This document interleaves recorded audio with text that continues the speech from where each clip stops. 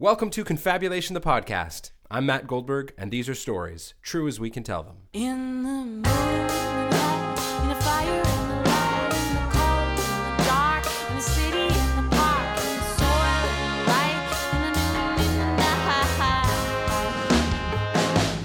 in a touch, in a bow, in a fire. Hello again, everyone. Welcome to Confabulation. I'm Matt Goldberg, and with me, I have a very special guest co-host from the Victoria Confabulation.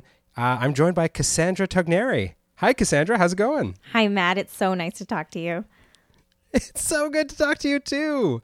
Cassandra is one of the co-founders of Victoria Confabulation. She's also one of the co-hosts of Victoria Confabulation. For those of you from Victoria, we will be catching up with Carolyn at some point on a future episode. But we are so excited to have you on the show today, Cassandra. It's so nice to finally get this going again. We've been promising our audience podcasts for so long, so here we are. One of the beautiful things about Confabulation is this cross-country connection we've got going on, these sister shows. So why did you want to transplant this idea? What did you want to do with Confabulation in Victoria? Well, I was working with you in Montreal, looking for something that would fulfill my artistic spirit in Montreal. And then I talked to you and I started working with you. And then I got a job out here in Victoria and I didn't know anybody. And my job is in government communications, which is good and somewhat creative, but I needed a way to express myself creatively. I wanted to be part of the art scene. So I searched for a producing partner, and through serendipity, a friend introduced me to Carolyn, and we hit it off right away, and we got this show going, and it was so fulfilling. It was so exciting.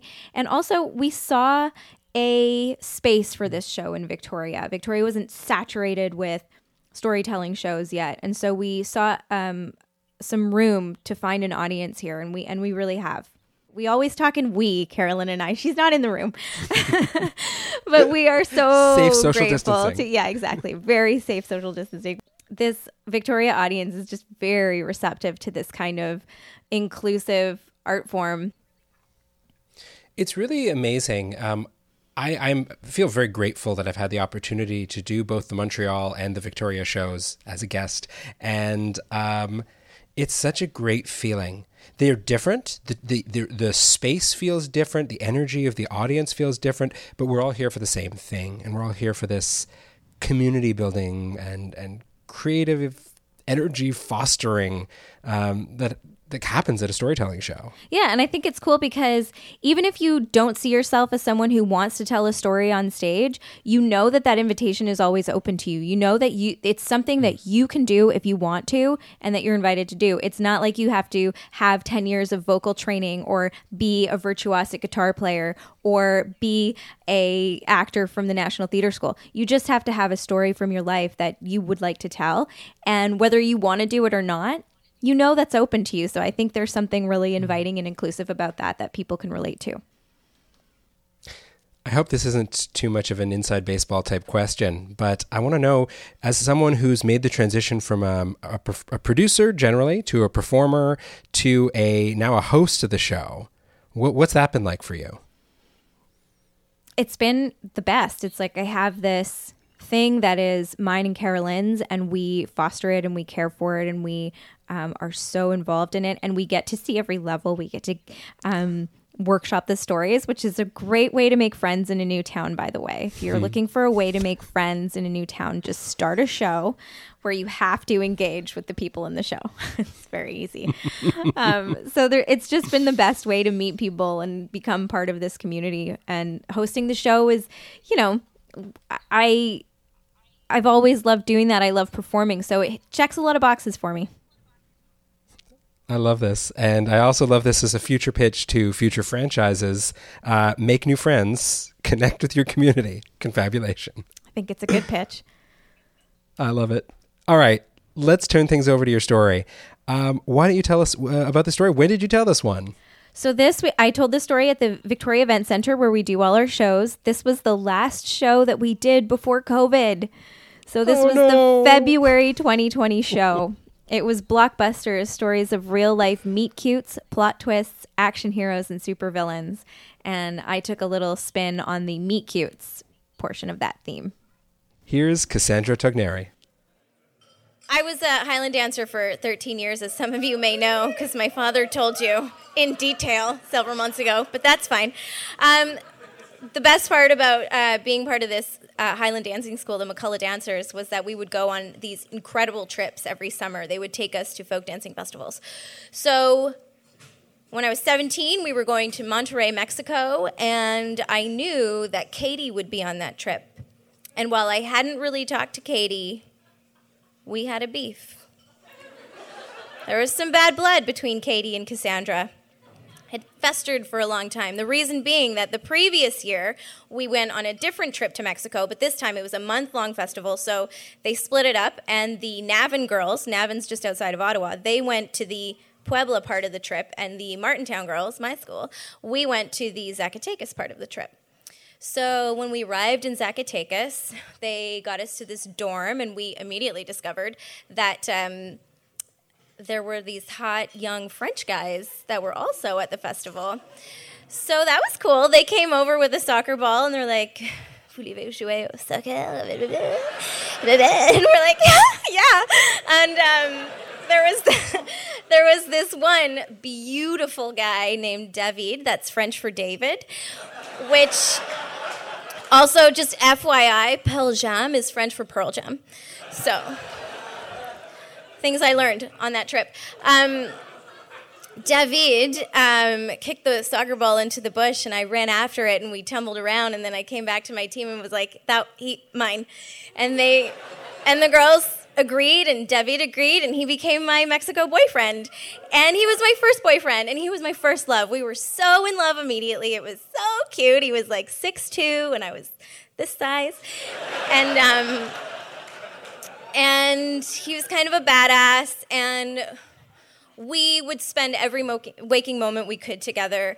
We would go on separate day trips because we were in different groups. And we would come back at the end of the day. I'm like, my heart's beating thinking about him. It was so cute. We would come back at the end of the day and exchange little gifts that we had picked up wherever we were that day. And some of my girlfriends hooked up with some of his friends because, you know, safety in numbers or whatever. And you're like 16 years old, so you might as well be making out while you're in Mexico. So it was just really fun. And when I had to leave, finally, I tearfully said goodbye to David and got on the bus and cried all the way to the airport, which was a 9-hour bus ride away.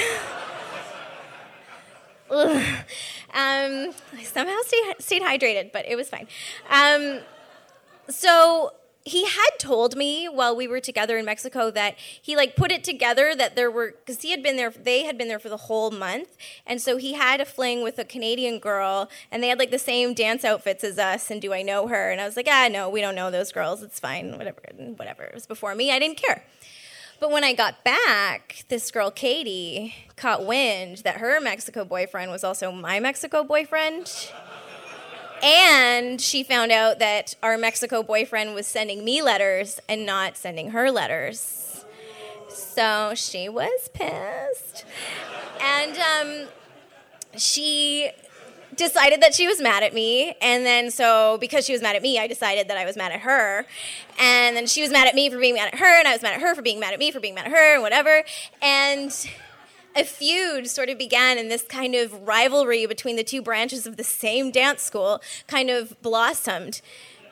And it did that with 0 words spoken between Katie and I, and exactly 1 dirty look exchanged when we were going to our next trip 14 months later to Mexico at the airport. We're like... But also, we're 17 and going to Mexico, so we're fucking stoked. So we just get on the airplane, and we get to Monterrey, and we arrive at our beautiful hotel. And we settle into our rooms, and then we have to go to dinner. So I'm late to dinner, of course, and I get down there, and there's only seats left at Katie's table, and I ended up being seated right directly across from her. And we're just, staring at each other for 2 courses of the meal. And then dessert is served. And cue the music. Hotel California comes on, and I'm just looking at my dessert, and I'm singing Hotel California. And the chorus starts, and I look up, and Katie looks up at the same time, and we lock eyes, and we're both singing the chorus to Hotel California, and we just stare into each other's eyes and sing Hotel California to each other. And like I see her for the first time and she's so beautiful and she has like a beautiful smile and she's such a warm, lovely person and I love her. And she's looking at me and she loves me. And we just like finished the verse and immediately burst out laughing the way that only 17-year-old girls on vacation can do.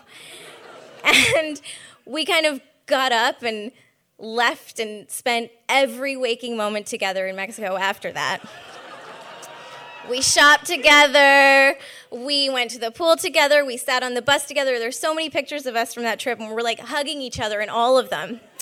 We dispensed with the David stuff very quickly and got down to the very important business of finding new Mexico boyfriends.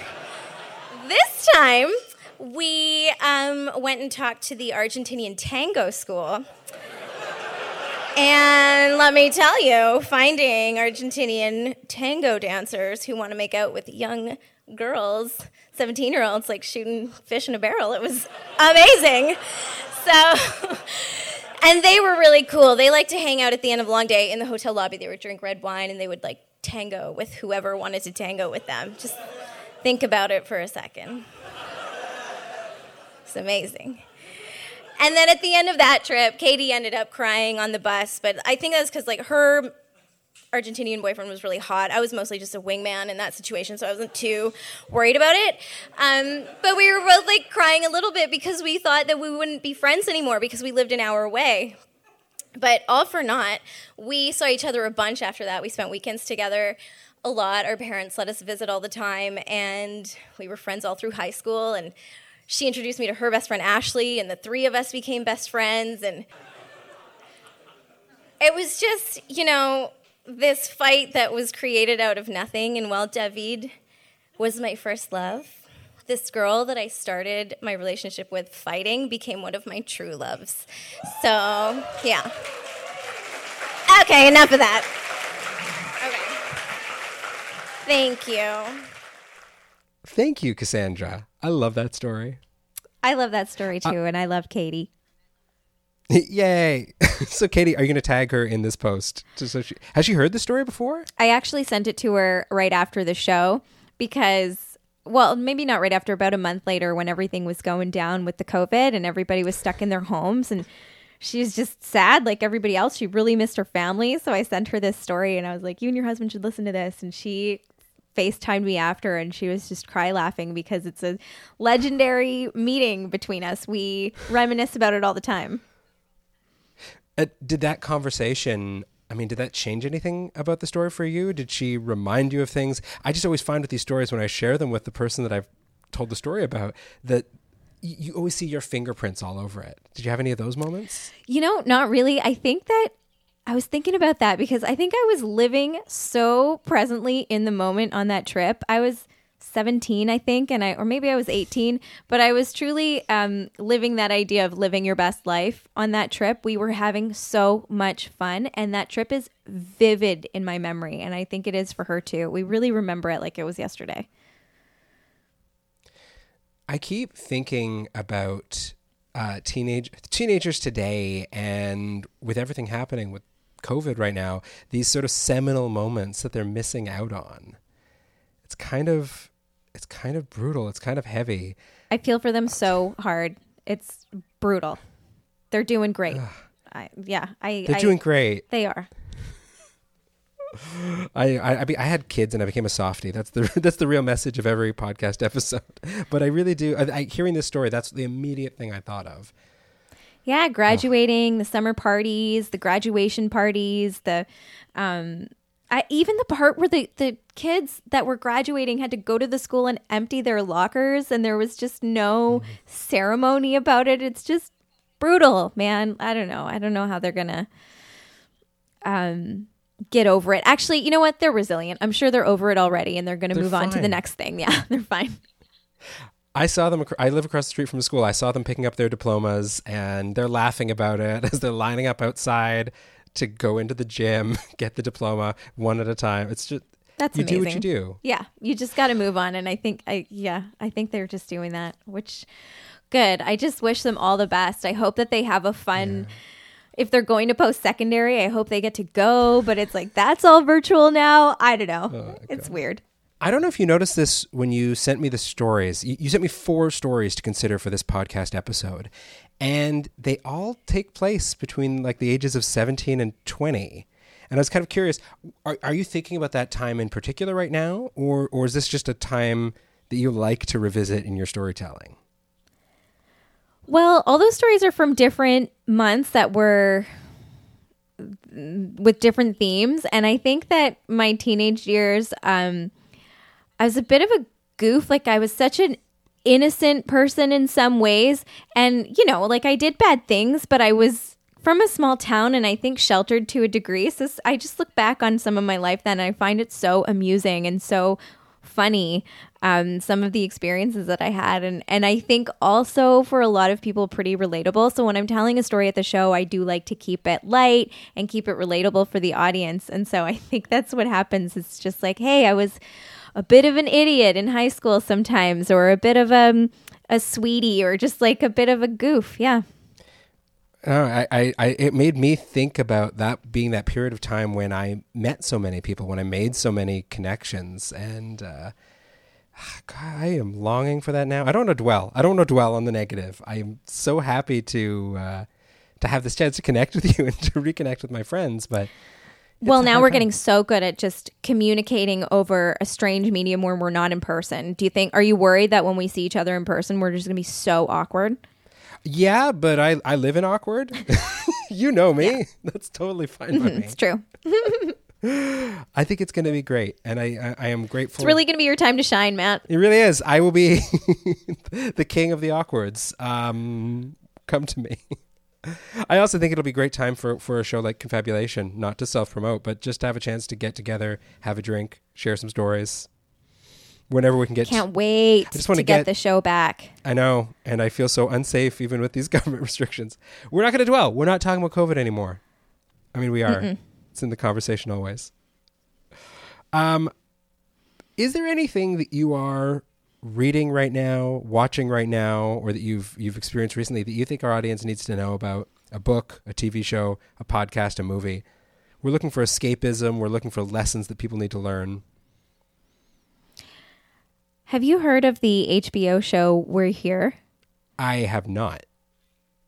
Oh my goodness. Okay, so it's Bob the Drag Queen, Shangela, and Eureka from RuPaul's Drag Race. But it's a totally different show. They go into these small towns and they help people kind of identify the LGBTQ communities in that town, which are very hidden because they're small American towns that are super conservative. But then they put on this drag show with people, and they include allies, people from the LGBTQ community. They include parents and different people, and they put on this show. It's such a beautiful show to watch. I highly recommend it. It's uplifting, it's eye-opening, it's all of those things, but it's also full of art and beauty. I'm rewatching it for the second time. And the other thing I recommend is just revisit classics that you love. Revisit anything that makes you feel good. I think there needs to be a balance. Like, yes, we need to be productive and taking in new content and taking in new material and being with the culture. And at the same time, it's also fine to revisit the OC, or whatever. The OC. I love it. I love it. Well, thank you so much, Cassandra. It's been great to connect with you. We'll have to catch up again soon. We will. We'll talk to you soon. Thanks so much for listening to Confabulation. We're a nonprofit dedicated to the art of true life storytelling. We run monthly autobiographical storytelling shows in Montreal and Victoria. You can learn more about the show and sign up for our mailing list at confabulation.ca, or check us out on social media where we're at Confab Stories. Confabulation the podcast is produced by our team, Deb Van Slet, Stephen Trepanier, Cassandra Tugneri, and me, Matt Goldberg. Special thanks to the Conseil des Arts de Montréal for their support of Confabulation. We couldn't do it without them.